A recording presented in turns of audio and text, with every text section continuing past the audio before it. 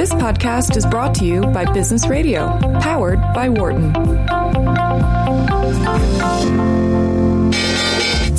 Welcome to our Behind the Markets podcast. I'm your host, Jeremy Schwartz. Alongside Wharton Finance Professor Jeremy Siegel, we tackle the latest market trends every week on Business Radio, powered by the Wharton School, Sirius XM, Channel 132. Our guest consists of experts like the world's leading authority on long-term economic growth, Bob Gordon. We will continue to see jobs created rather than destroyed. Former chair of the Federal Reserve, Janet Yellen. I don't think either of us ever expected that we would live through a financial crisis. Or even the head of the Digital India Foundation, Arvind Gupta. The reason that people are talking about India is massive digitization and financial inclusion that we have done over the last couple of years. Enjoy this week's show.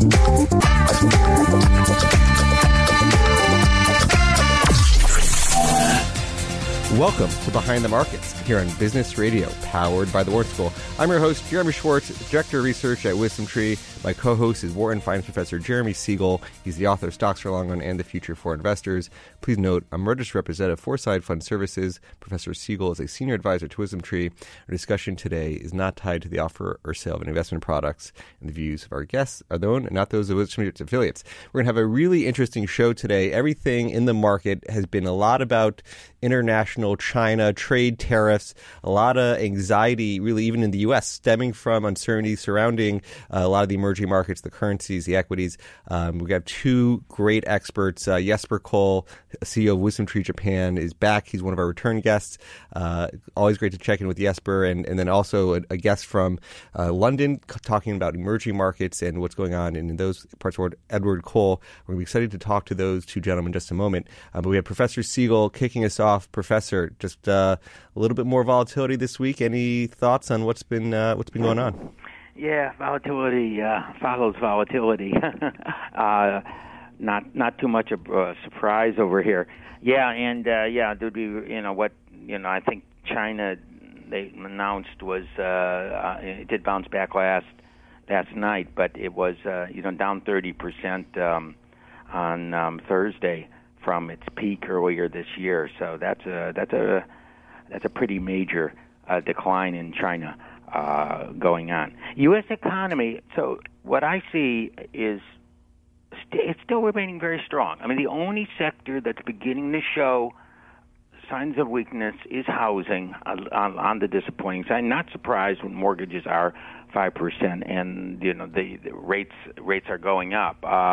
But the Philly Fed index, the Empire index, and the others are still very, very firm. So it looks like we're still powering ahead at a 200,000, 180,000 job rate. Now, of course, Hurricane Michael might put some dent in it, just like Hurricane Florence did the previous month. And some advisors think that Michael might subtract 1 or 2 tenths from this fourth quarter growth, but it still seems very, very strong. I think the market has got to contend with the higher interest rates.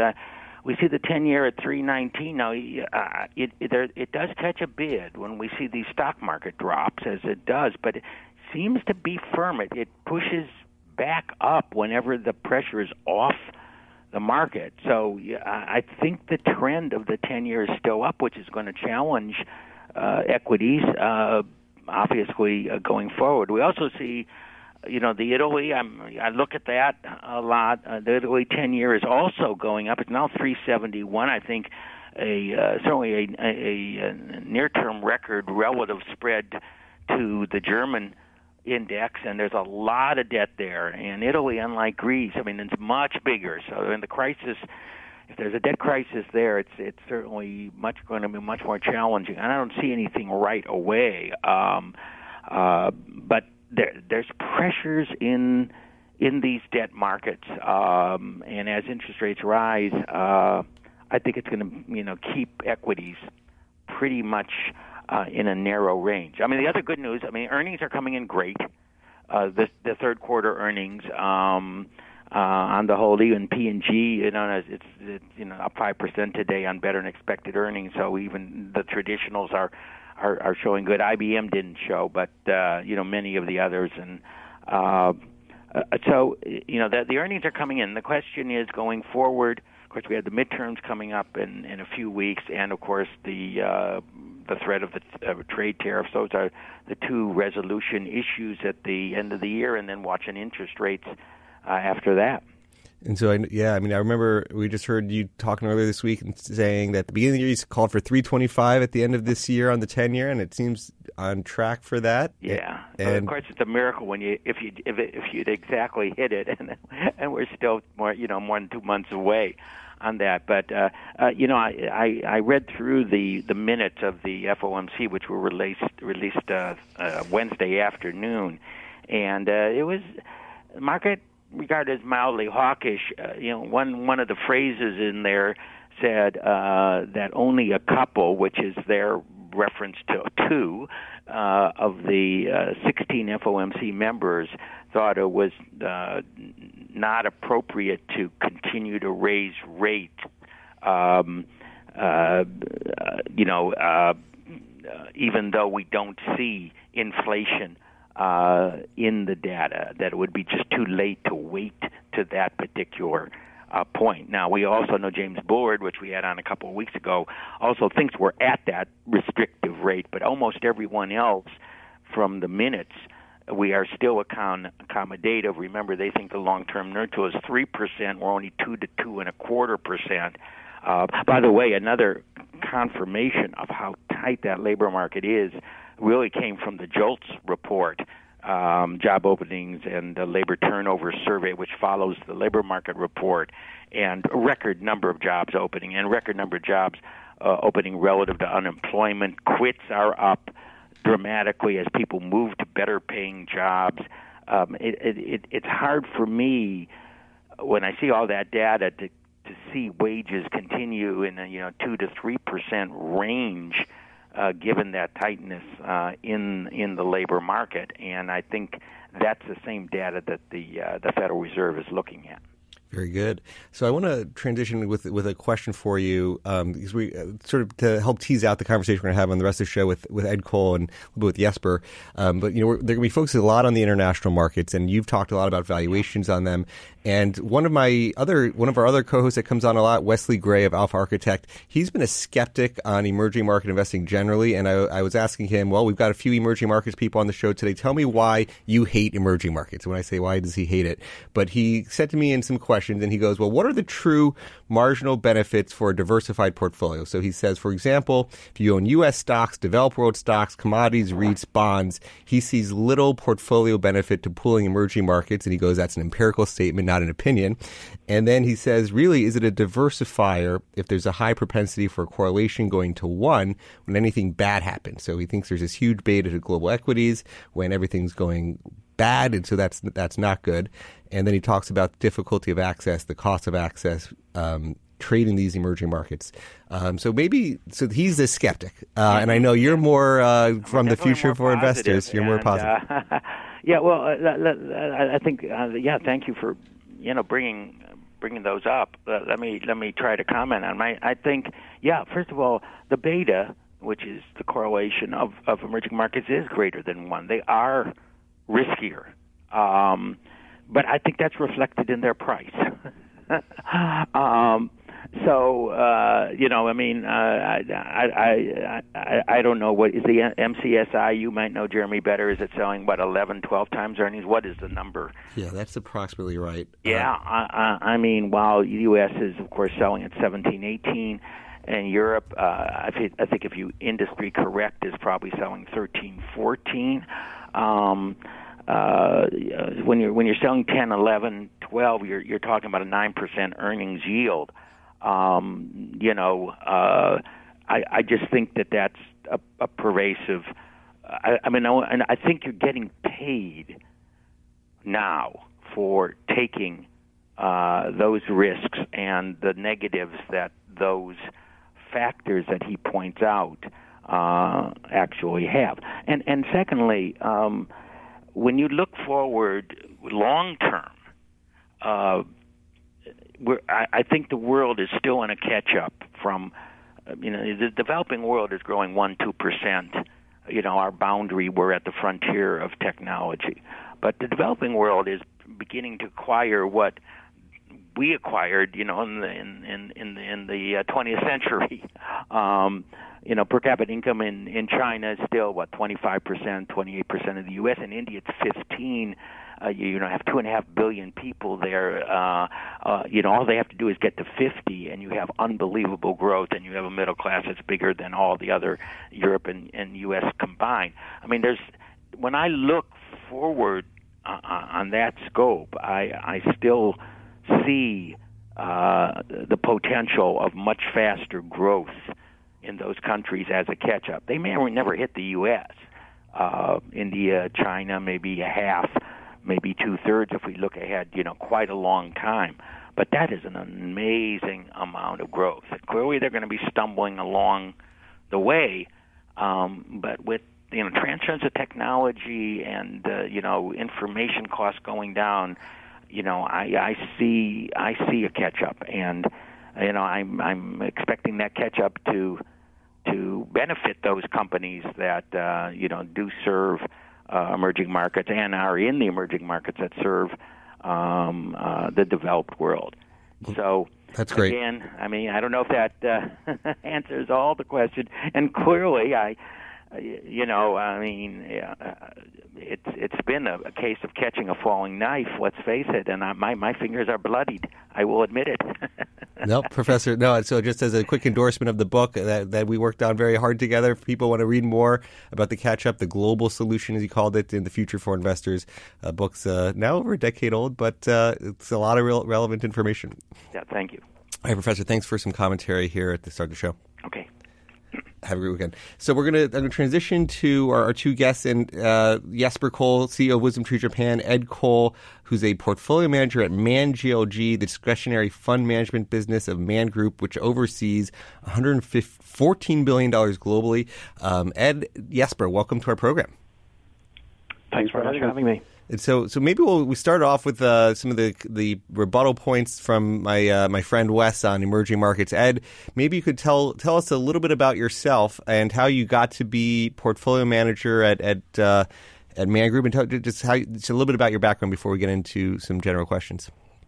Thanks very much. So I guess I came to where I am by virtue of sharing Professor Siegel's view some 18 years ago, as a sort of optimistic, starry-eyed young analyst, believing wholeheartedly in the demographic promise and the growth of emerging markets. And 18 years on, I find myself back at square one with Turkey and Argentina both blowing up exactly as they were in my first few months of my career. So the progression has been somewhat less glittery than we might have hoped, but I think we can always assume that the growth is still out there in the future. So I started my career about, as I say, 18 years ago, not quite 18 years ago, on the sell side as an investment strategist. And in 2007, I moved to the buy side, and I've been managing long only, long short, and multi-strat portfolios since 2007. And is it right you also cover Japan as one of your coverages when you were on the sell side? No, I did, in fact, for a few years on the buy side at a previous firm when the BOJ started its extraordinary stimulus with QQE in April 2013. My then boss, who had ignored Japan for quite some time, realized he needed a whipping boy for Japan, and that became me. And I think it was possibly close to the peak of the market after the starting gun was fired on QQE. But yes, I did look at Japan. I've always greatly enjoyed visiting Japan compared to the emerging markets beat. Visiting Japan is a true joy. I have found many similarities, certainly, between Japanese companies and other North Asian companies, which I'd be happy to dig into later on. But it's always been a fascinating place for me to look at and to compare, I suppose, as potentially the global laboratory on demographics and deflation, inflation. Jesper, and I thought this was an interesting pair between Ed and you, as the sense that Japan trades like an emerging market with the volatility levels in the local market trading relative to the FX. The volatility is pretty high. No, absolutely, and in many ways, as Ed pointed out, sort of Japan is sort of the big laboratory experiment. In many different ways, you've obviously got the demographics there. But you've also obviously got the whole policy mix with the massive intervention in asset markets that we get by the Bank of Japan. And then last but not least, and this is really sort of the crux, this whole promise of endogenous economic growth in the home economy. And that's where sort of Japan is very similar to a lot of the emerging markets. Let me be specific here. When you look at the profitability of the topics of the Japanese equity-listed companies, you actually find that now almost 64% of all earnings come from overseas. So they come from exports or from offshore production. So it's not the domestic demand growth. It's not the domestic story that you're capturing in terms of the earnings profile. And I'd like to throw the question to Ed. How does it look like, for example, in Chinese listed companies or Asian listed companies? What percentage of earnings actually comes from domestic demand growth? A very good question, and I don't have the numbers to hand, but certainly what we can see is that there are some global leaders in the Chinese markets, and I mean really A-share markets now, so onshore, the part of the Chinese equity market that most overseas emerging market managers don't really look at in great detail, but it's the real lifeblood of the Chinese economy. And many of these true leaders in their industries, you have companies that operate in home appliances, companies that make consumer durables, they have a very large percentage of their earnings coming from overseas, some of them up 40 to 50%. And really what they're doing is perfecting their product strategy domestically, perfecting their R&D and their sophistication and growing their sophistication, and then gradually starting to introduce their products into overseas markets. Initially, some of it is certainly happening in kind of white label form. Yeah. So you have very large home appliance companies who are OBM, ODM type manufacturers, and are selling considerable proportions of their revenue in markets like the US.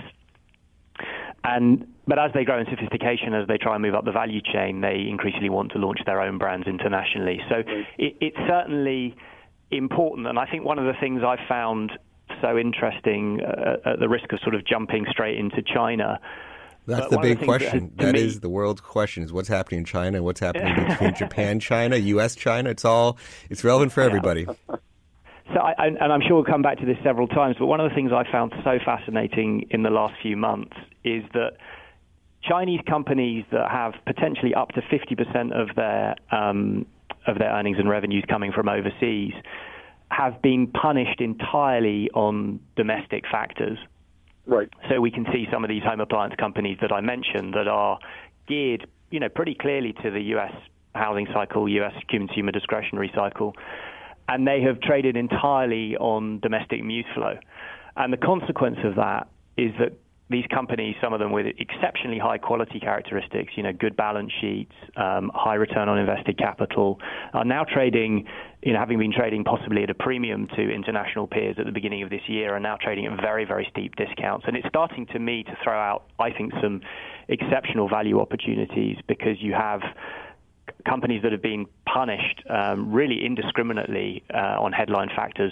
And one of the things I think that we tend to find again and again, and it probably comes a bit to the statement you said at the beginning about the sort of lack of diversification, but the higher beta you get from EM, is that where markets are deeply inefficient, and I think you would struggle really to find any major market in the world that is less efficient than China A. And that's one of the reasons that I find it, so interesting and such a great source of opportunity. But where markets are inefficient, when panic sets in, and I think it would be fair to describe A-shares in China as in sort of panic territory at the moment, there is no sense of fundamentals or valuation that comes into play in the way that people approach these opportunities. In many respects, we can think of Chinese investors who dominate the A-share market as the world's greatest non-algorithmic trend followers. They buy it when it goes up and they sell it when it goes down. And the kind of considerations I'm mentioning, which is sensible balance sheets, diversified sources of earnings and revenue, and cheap valuations, just simply don't matter at these points in time. Well, that's interesting because this is an interesting year for A shares. It's being down 30%. It's certainly selling off. It's an interesting question. Is it selling off on a slowdown in the economies, or it's slowing off on Trump's trade war with China? And MSCI is adding A shares, for the first time, but in very, very slow pace. It helped me look at, and actually interesting for a lot of my indexes. My EM index is rebalanced today, so it's an interesting conversation. We're actually adding 5% A shares to a lot of our indexes. It's sort of an interesting time to do that. How do you think about A shares? Is that something that when you look at the benchmarks like MSCI, are you benchmark aware? Do you think about that? So we're entirely benchmark agnostic here, which I think in the long run is a very sensible way to allocate capital, because it can play on the scope for inefficiencies, which is ultimately, as a fundamental stock picker, how you make your alpha by recognizing undervalued quality, which is my style bias, in stocks and sectors that the mainstream isn't looking at. And in that respect, I find China A to be one of the true great frontiers in the world. It is a place where you can find, as I've mentioned, true global leaders trading at idiotic multiples versus their global peers, and with corporate governance and value creation priorities that really match any company you'll find anywhere in the world. That's a small subset of it. There's an awful lot of sort of indecipherable companies whose purpose, one can't fully comprehend, that are probably performing a social or local government function more than a shareholder value creation function. But I think, in principle and structurally, I think it's an enormously interesting opportunity. At this point in time, I think if you're adding 5% to your indices now, it's brilliantly opportune. It's interesting. This, to me, is one of the really potentially great buying opportunities that we're seeing in China A. And I think there are various ways to think about that. But to your question about what has driven the market down to where it is today, it's always difficult to accurately fit a narrative. It's easy to come up with sort of headline reasons, but I can't tell you with confidence that my reasons are right. But I think to throw some of those out, we've clearly had a slowdown in the economy. Since Xi was confirmed as president for life last year at the Party Congress about this time last year, he has been pursuing more of a sort of deleveraging policy, which has certainly seen credit provision until about the second quarter slow down, and the economy slowed down in response to that. And that's clearly starting to show up, I think, in some extent in cyclical sector earnings.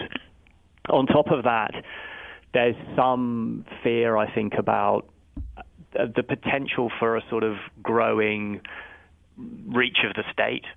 And maybe that's a slightly sort of amorphous thing to discuss, but there are some senses, I think, that state power may be and state influence may be on the rise again. And that is evident in some companies. I won't be mentioning company names, but there are large US-listed Chinese companies who I think we can start to see deviating from their core focus and strategy and starting to allocate capital to things that can probably only really be explained through a lens of statism and state interference. So those things certainly come to play. And then, of course, there's the trade war on top of it, which is just a great source of uncertainty, both, I think, for anyone internationally allocating capital, anyone who may be thinking long-term about their business priorities and where they allocate their capital, and for Chinese policymakers. And all of those things have coalesced in one to create a really, a monumental panic. And we've actually kind of tried to quantify that, because panic is an easy word to throw around, but I think my effort has been to try to place that in a empirical context, which I do by looking at sort of trailing measures of the force of selling. So I've looked at the percentage of down days in Shanghai Composite Index over a trailing 3-month period. And I found that about 8 times in history, you've had these moments where over 60% of the trailing days in that period are down. And it's quite a crude measure. But if you think that equity markets typically trend up over time, it's quite extraordinary to have almost 2/3 of days in a period where markets go down. And when I backtest that signal, I find that there's a phenomenally strong hit rate on positive forward returns.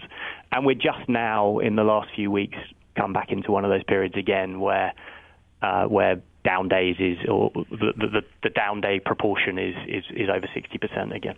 Let me just reintroduce our guest here. We're talking with Jesper Koll, CEO of WisdomTree Japan, Ed Koll, portfolio manager at the Man Group. Jesper, there's a lot of interesting parallels there, what I was just talking about in terms of the corporate governance of Chinese companies. Japan is not, they were historically not known for corporate governance, although you see a lot more trends in dividends and buybacks and a lot of more shareholder-friendly things. Maybe just high level, what do you talk about what you see as the case for Japan today? Like, what is the macro story that you're talking about today? I think it's very straightforward, and the catchword is earnings and shareholder value. You've got to remember, that Japan used to be, entangled in these cross shareholdings. So, if you were not part of one of the big conglomerate groups, you had very little access to accurate information, even accurate accounting, and certainly not corporate strategy. And this has changed. These cross-shareholdings, which 20 years ago were about 50% of market capitalization, are now down to about 4%.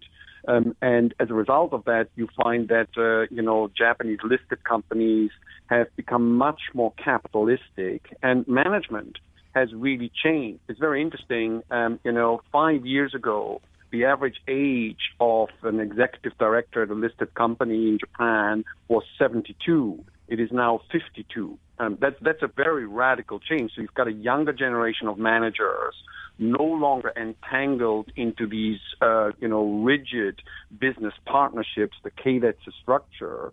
And on top of that, you've got investors, the large public pension fund, actually putting pressure on Japanese management to generate higher rates of return, to present credible, corporate strategies, and to maximize shareholder returns. So you're seeing record increases in dividends, very good increases in share buybacks.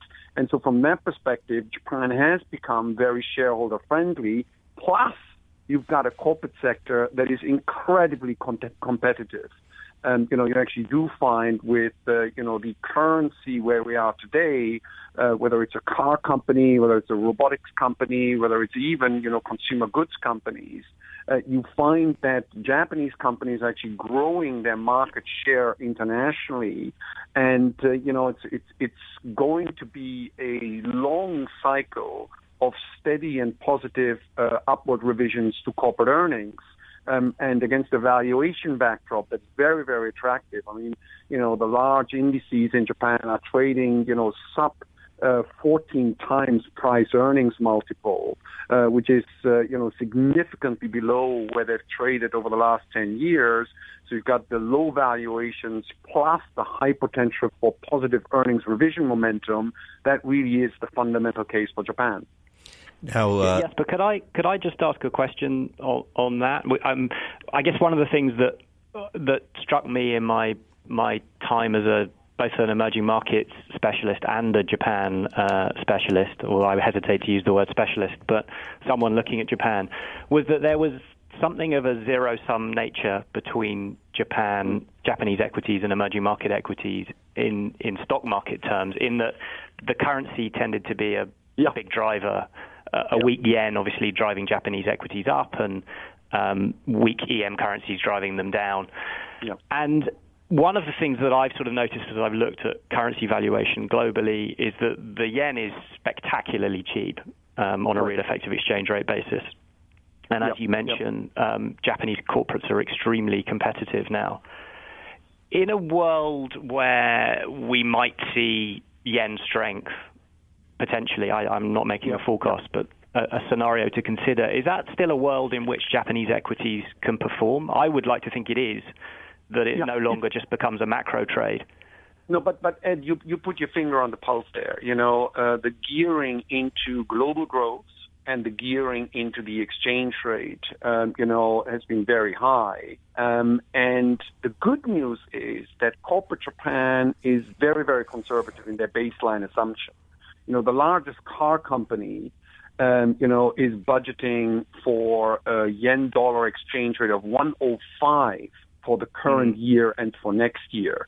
Now currently we're trading at around 112, and every windfall, every 1 yen of yen depreciation adds back, almost 0.5%, to corporate earnings in Japan. So number one, the good news is, it's empirical that the gearing of corporate Japan into the exchange rate does remain very high. As I mentioned, 64% of the earnings come from overseas.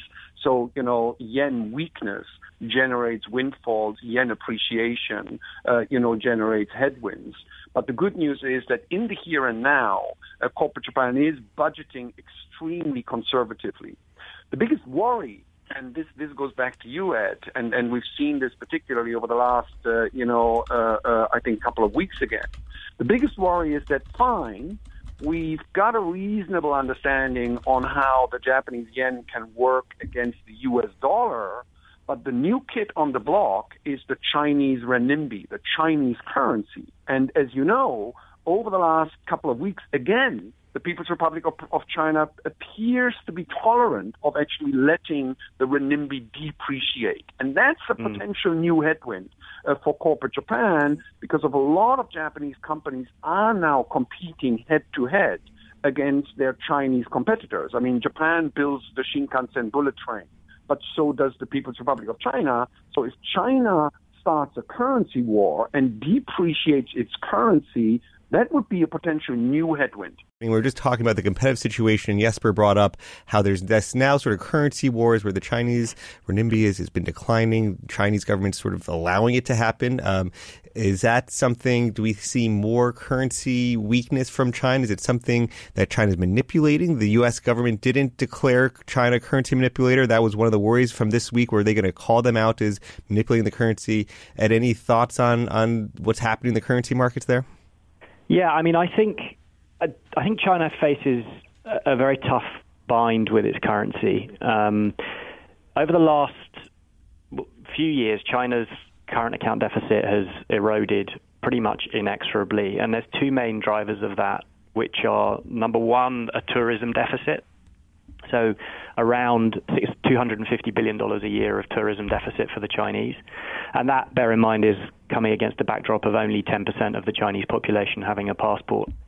So that's one very difficult dynamic for the Chinese to deal with. And the other is energy. And again, China runs around a $250 billion energy deficit.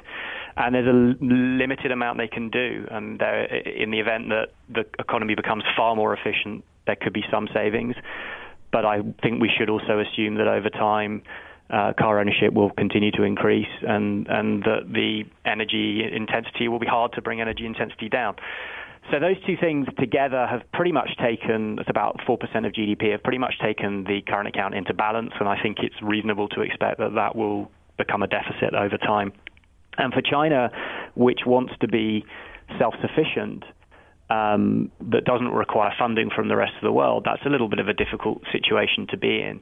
I think then if you add on top of that the economy is really clearly, to me, in stimulus mode at the moment, that monetary policy is quite loose, that credit impulse is turning higher.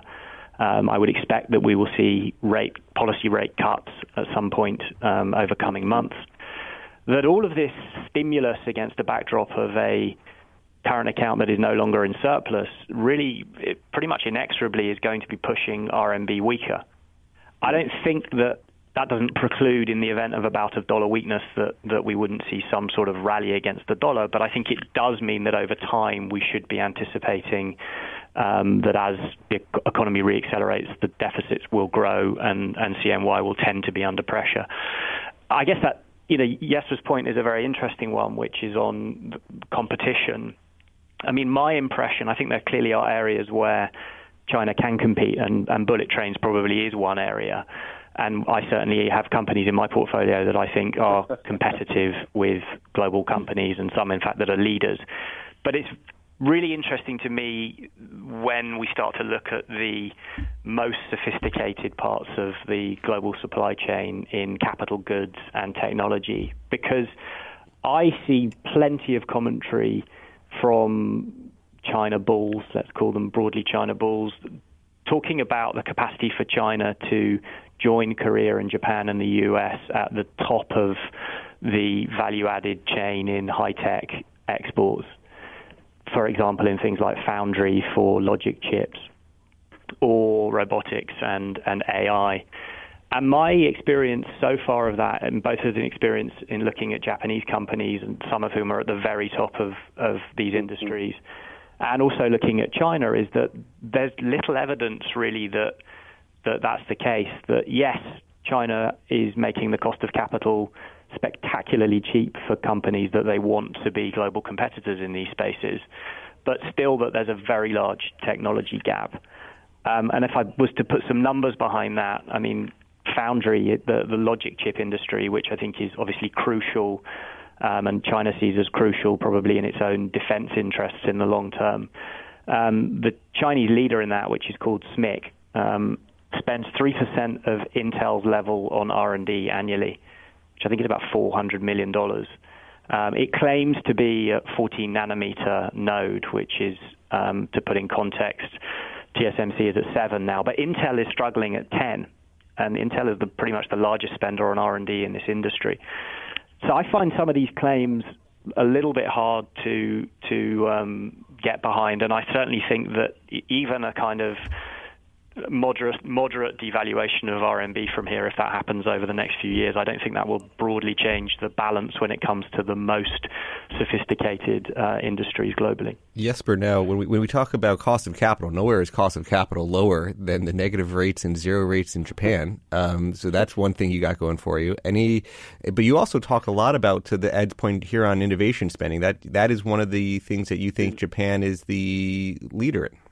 No, absolutely, and I think Ed put his finger, onto the pulse here. I mean, there's no question that if you want to go for the, and if you speak to engineers, it's very clear. If you need the top 10% of quality in the world, and whether that's robotics, whether that's chip manufacturing, whether that's screens for your mobile phones, you've got to go to Japan. And the Japanese are, however, very cognizant of the fact that China is mobilizing. China does want to be in that space, and as a result of that, you're seeing a huge surge in R&D spending, and you're actually seeing government policy very, very focused on giving added incentives for Japanese companies, not just to invest in the basic research, but to actually commercialize, the products that are coming through. But make no mistake, I think Ed's absolutely right. At the very high-end space of technology, the Japanese are still absolutely cutting edge. But everybody in Japan is, looking at the People's Republic of China. And just as, when you look at construction machinery, 10 years ago, 15 years ago, China was nowhere in terms of construction machinery. Now China is a viable global competitor. And that's going to happen, on the higher value-added scheme as well here. Now, the other thing that is happening, which is very interesting, and Ed, you probably have some comments on this, is that you do actually find, partnerships between Japanese corporations and Chinese corporations. So in the white goods space, for example, you have Chinese Haier Group buying out the white goods part from Sharp Corporation. And you're actually seeing currently a record amount of inward M&A into Japan, led by companies from the People's Republic of China. So yes, there is the competition at the very, very high end, and certainly Japan, very, very much wants to preserve its intellectual property. But at the same time, the cooperation and the ability and willingness to work together is actually starting to come through. And it was very, very interesting that even at the political level, the Japan-China relationship, which has been very frosty, basically over the first 6 years of Prime Minister Abe's rule, that Japan-China relationship is actually beginning to warm up a little bit. Specifically, in May, there was the trilateral meeting between China, Japan, and Korea in Tokyo. And for the first time ever, Japan and China signed an agreement to actually do joint bidding for infrastructure projects in Asia Pacific.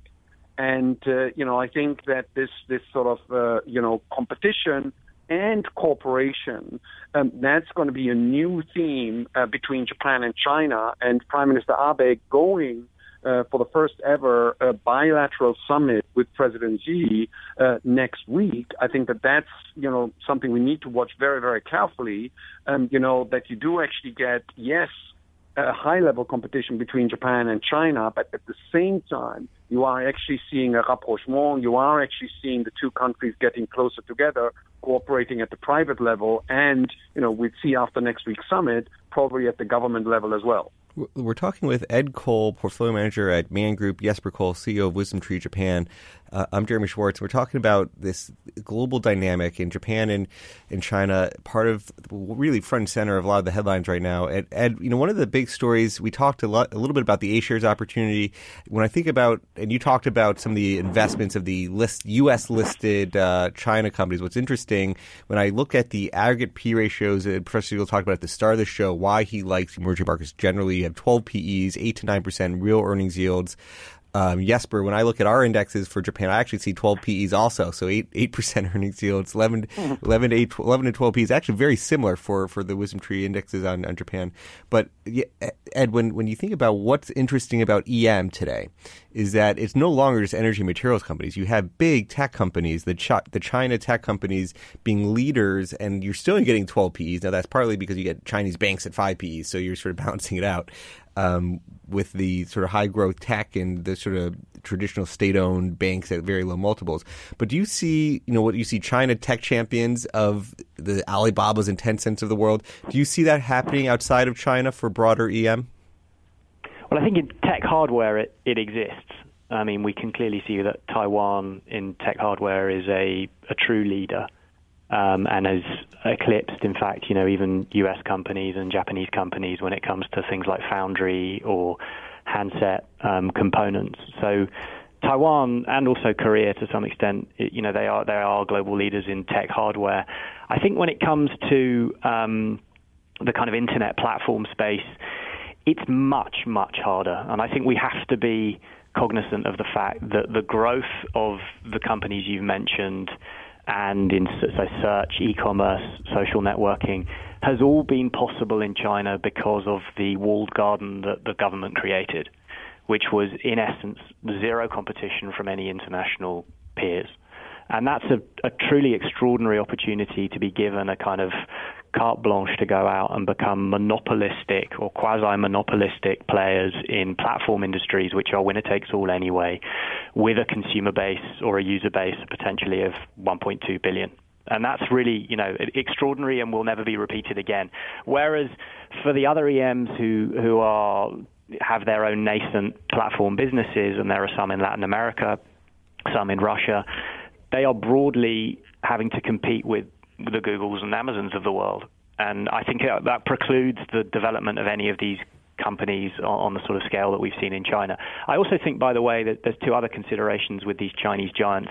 The first is that I sincerely doubt their ability to compete meaningfully overseas. I think none of these companies have really truly had to face proper competition. And I think at a point where they try to expand into overseas markets with their existing offering, I think they will struggle greatly. They will certainly be able to do some of their functions, some of their verticals in overseas markets. I think if you offer gaming, you can publish games in overseas markets. But to offer the full service platform that they have in China, I think will be very difficult. Because they're already first movers in place everywhere else in the world, and they have established positions. And the second thing that I think comes with it, which is the function, the other side of the quid pro quo on the walled garden, is what the government wants in response. And I think unlike Google or Amazon, many of these Chinese companies have to fulfill functions for their other stakeholder, and that's the Chinese government. And so we have seen these names in social networking, in e-commerce, in search, investing into unrelated companies in non-core businesses, which I can only assume is Beijing looking at the resources that it has available to it and recognizing that there are new economy companies generating surplus cash flows that can be used to lower the cost of capital and increase the financial muscle in either old economy companies that have insufficient cash flows or in even newer industries that are at this point nascent.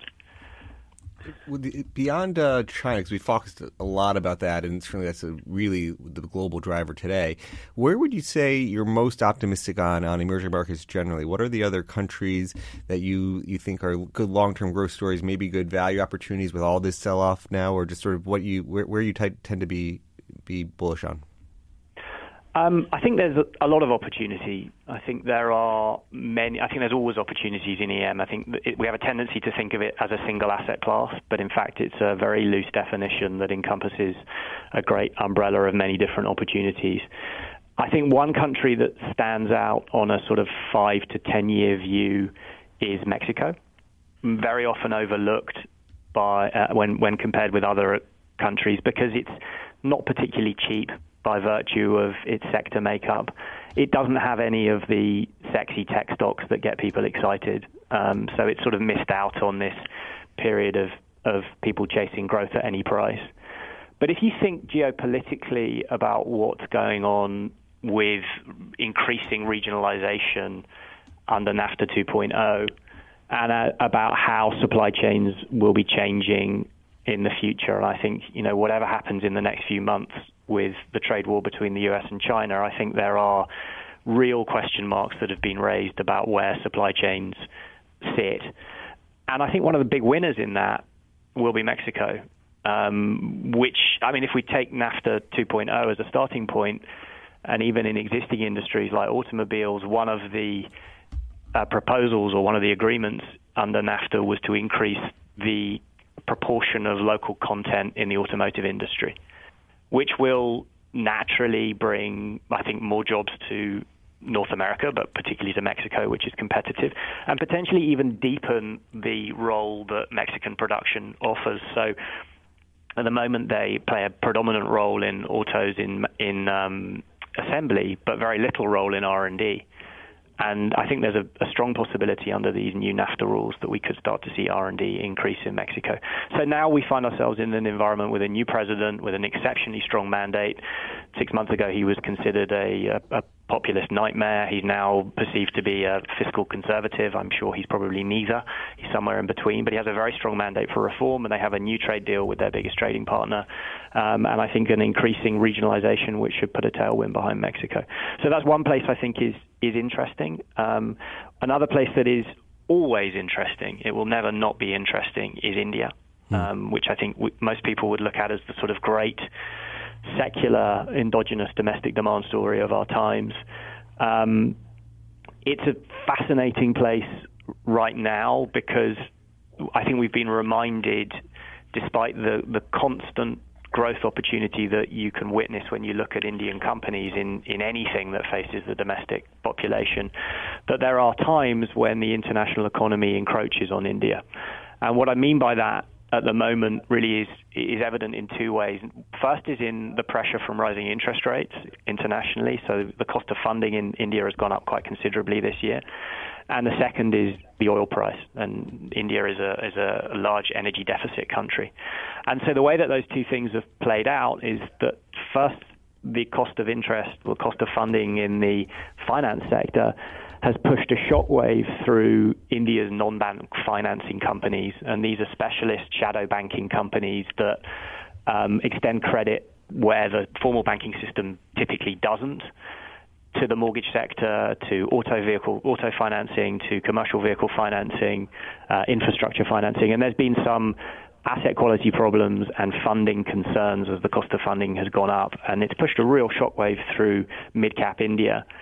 Then you add into that the concern that the oil price, that a rising oil price, which is up in rupee terms this year about 45%, that is starting to sap the consumer's capacity to consume at the margin. And so we're starting to see auto sales hit, two-wheeler sales hit. And these, I think, are just road bumps along the way to what is a very bright future for consumption. And it's happening against a backdrop where finally the Indian banking sector, after 10 years of deleveraging, is in a position to start lending again. But it is a reminder, I think, that these perceived long-term secular growth stories can have considerable road bumps along the way. India is definitely one of the more interesting places that we like. I want to we have a few more minutes in our final countdown. Jesper, he brought up a very interesting point on the new NAFTA and talk about autos and the manufacturing components in North America. Now, there's no more country more interested in autos than Japan, and is Japan and the U.S. going to get a deal? And also, just a lot of people think of you talked about the revenue from overseas coming from Japan, and one of the car companies here are some of the most U.S. centric companies in the sense of a lot of their cars are built here in the U.S., so it's not as much exported. Any talk on the trade deal and then the auto sector there? Okay, a couple of things here. First of all, just look at the leader, which is Toyota. And Toyota has announced that they're adding capacity in two places. Number one, the People's Republic of China, and number two, Mexico. And it was very, very interesting, that immediately after NAFTA 2.0, right, where there's now some clarity in terms of what the local content requirements and what the rules of the game under President Trump are going to be, immediately you actually saw capital commitment, from Japan's largest car company here. The other element is in terms of the in negotiations between Japan and the United States. As you know, Japan does not want to do a bilateral agreement. Japan is quite aggressively actually defending the sort of multilateral framework, which is really what is needed in Asia. But they have come up with a compromise, these TAG talks, which effectively means that, yes, Japan and the United States are moving towards some form of, bilateral agreement going forward. And for all intents and purposes, we know that the relationship between President Trump and Prime Minister Abe is a very, very strong one. So this threat of Japanese car companies being hit with a 25% import tariff, for all intents and purposes, the risk for that, has come down very, very significantly. So we're in our sort of final countdown, maybe 30 seconds. Ed, any closing thoughts on EM generally you just want to get people's attention to and your work? Yeah, I think, just to go back to the very beginning, we're talking about valuation. I find valuation to be an insufficient criteria for markets to rally. I think you need a combination of earnings lift and possibly a capitulation. We are in the process of a capitulation. It's always hard to pinpoint the bottom, but risk appetite is exceptionally poor at the moment. But the one thing just quickly to say on valuation, which I think does matter over the long run but won't help you over the short run, is that a clearer way of looking at value rather than the static multiple is a cyclically adjusted PE. And on that measure, and I think the reason why EM should always have, or not always, but at this point in time should have a place in people's portfolios, is that the cyclically adjusted PE in EM is around 10 times, and in the US is around 30 times. And when you backtest forward compound returns from those sorts of levels, EM typically has delivered you double-digit 5-year forward returns, and the US has delivered very little indeed. Well, Jesper, Ed, Koll, we ran out of time, but it's been a great conversation. Thank you both for joining, both at Foreign Markets here. We talked with Edward Koll, Portfolio Manager at the Man Group, Jesper Koll, CEO of Wisdom Tree Japan. I'm Jeremy Schwartz. Thanks to our producer, Patty Hall, our sound engineer today, Dion Simpkins. Have a great week, everybody. For more insight from Business Radio, please visit businessradio.wharton.upenn.edu.